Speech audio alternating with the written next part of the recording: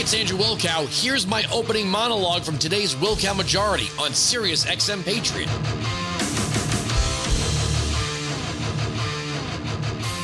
Notice how the media has completely dropped the narrative of the shooting in Boulder.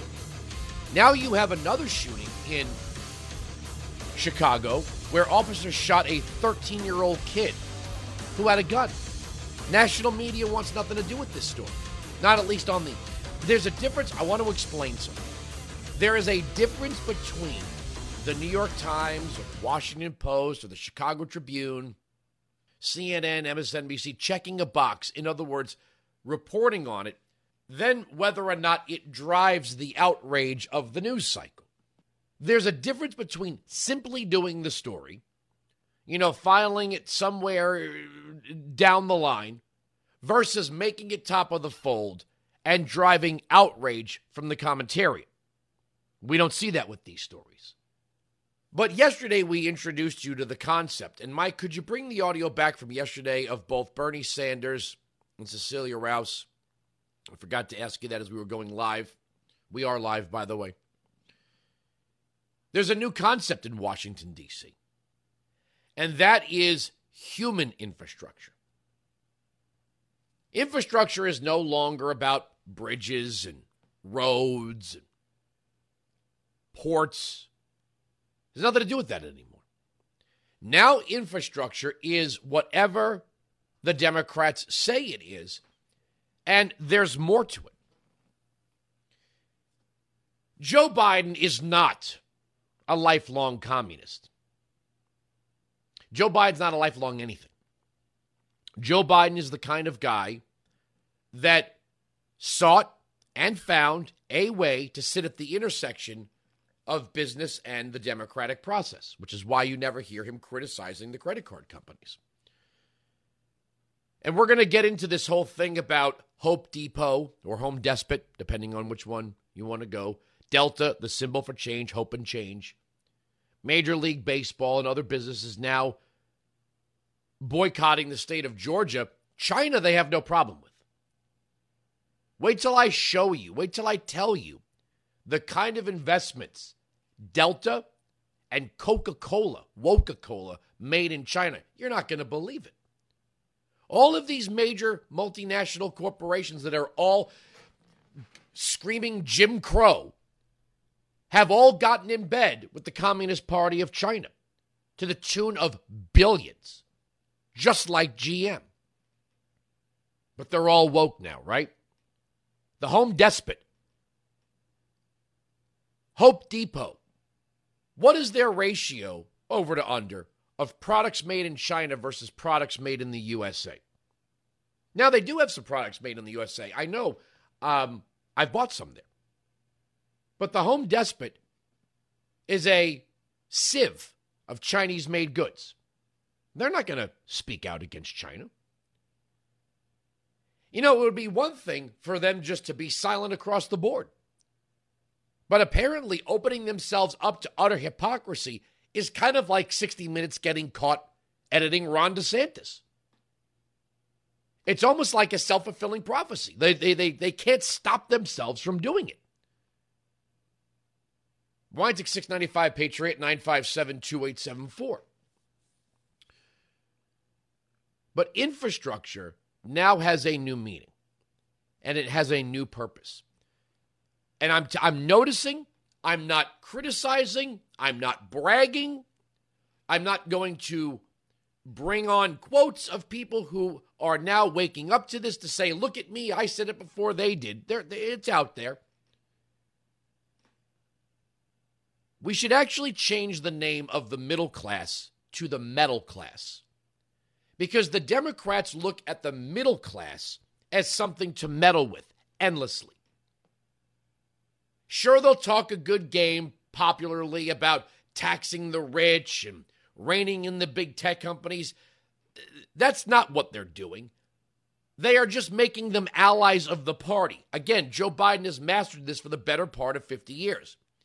Tell people at a rally one thing, tell people in a corporate boardroom something else. Do you really think the Democrats are going after Jack at Twitter? No. Do you really think they're going after Mark Zuckerberg? Hell no. These big tech companies are delivering the message for the left. They are censoring conservatives, promoting progressives, and the Democrats love it. Now, they'll talk a good game about taxing the rich, but all they'll do is give these tech companies massive write-offs so they don't actually pay the taxes that the Democrats promise they'll pay to all the people who think they're going to get something for nothing. But the middle class is the metal class. But you have to understand something, and you have to read your Saul Alinsky to understand elite Democrats despise the middle class, despise them. First of all, when they talk about the so-called middle class as a class needing help, we need the government to help middle class folks send their kids to school, get health insurance, see the doctor. That's what we ought to be doing. The middle class is not the poverty class. It's not the recipient class. The middle class is supposed to be the line where people become independent, not require more dependency. The middle class is where people go when they've achieved a certain level of financial success. They've earned a wage, they've gotten a promotion, they're buying houses, all that sort of thing. The middle class isn't supposed to be something that the federal government tinkers with. But if you notice what the federal government, what Democrat activists and what academics really want, is they want to break the seal between the dependent class and the middle class and make it one class. All this infrastructure talk of moving big infrastructure projects into rural areas is not to make life more livable in Idaho or Wyoming or rural Colorado. It is to bring there to here. You cannot bring there to here without here becoming there. They want these massive municipal works projects at the local level in small towns for two reasons. They want to attract people there from the major cities, and then they want to flip those districts to vote for Democrats. See, the further you out you get, the more conservative you get. I think that's something Democrats would agree with. The further out you get, people are more rough around the edges. When you're kind of on your own, you don't have freshly paved roads every couple of years. You have a septic, not a sewer. You have people that have to fend for themselves. They tend to be more conservative in their thinking on issues like gun control and religion and that sort of thing. But what if you bring all the comforts of the city to the rural areas? Well, then living in the city and living in the rural areas is really not a whole lot of change. And if you start moving in all sorts of migrants and newcomers who need education, health care, all sorts of government services, boy, what an attractive thing. Let's say you're just kind of a mediocre bureaucrat in Seattle, or you're a mediocre public educator in Portland. The opportunity to move to Idaho into an expanding town, they're getting roads, they're getting bridges, they're getting, sewer upgrades. There's going to be high-speed broadband. And oh, by the way, the federal government announced they're moving 3,000 migrant families there. Boy, you can go from being a no-name public school teacher to perhaps vice principal overnight. And really, is Idaho going to be that bad if it's got everything, or most of the things? It might not be as culturally as cool as Seattle, but certainly there's room for advancement there. This is what the plan is.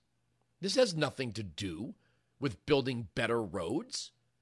This has everything to do with turning the rural areas characteristically into the major metropolitan cities, or at least the suburbs. And even the suburbs have distinguishing qualities from the major metropolitan cities. In the suburbs, most people do not live on top of each other, even if they've got a 3rd acre plot.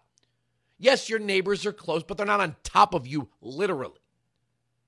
When you look at the kind of housing that has sprung up around Orlando, Charlotte, Nashville, Scottsdale, Arizona, you see a lot of these subdivisions, right? They're not getting 2-3 acre plots for the most part. They're getting about quarter or a third acre plot. So, yeah, you can see your neighbor's house, but they're not on top of you. When we say, oh, they're building houses on top of one another, that's, metaphorically speaking. They're not really building them on top of one another. But that's what the Democrats want. They really believe, the academics on the left believe that the American middle class lifestyle is an unsustainable and selfish way to live, which is why all the rewards belong to the elites. People should get out of their cars and just cram onto government-run transportation. People shouldn't have backyards and front yards with sidewalks to ride bikes. They should go to a government-run park. They shouldn't have school choice. That's too many agendas all at once. Everybody goes to government-run education. The holdout states, Alaska, well, they won't send the migrants to Alaska. Wyoming, Idaho, North Dakota, South Dakota, Oklahoma, Texas.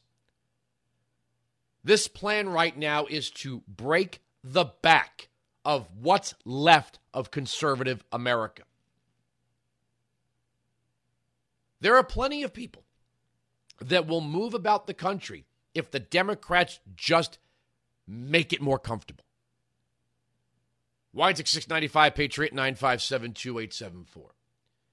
The need for this infrastructure is so they can place the migrants strategically. What are the reddest conservative districts? Who do we have to flip?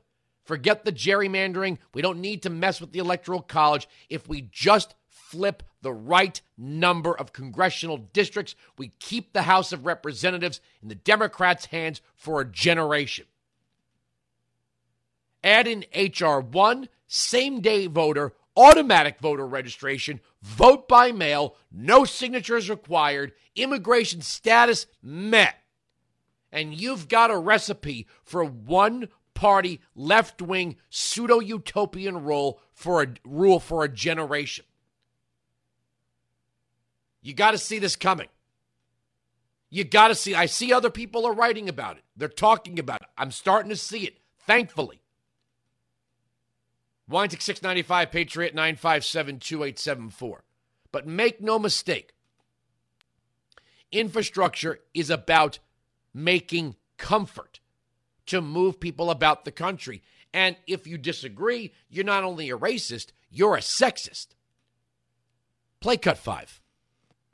Republicans in particular have derided as having nothing to do with infrastructure. They've said they want it all stripped out of the bill.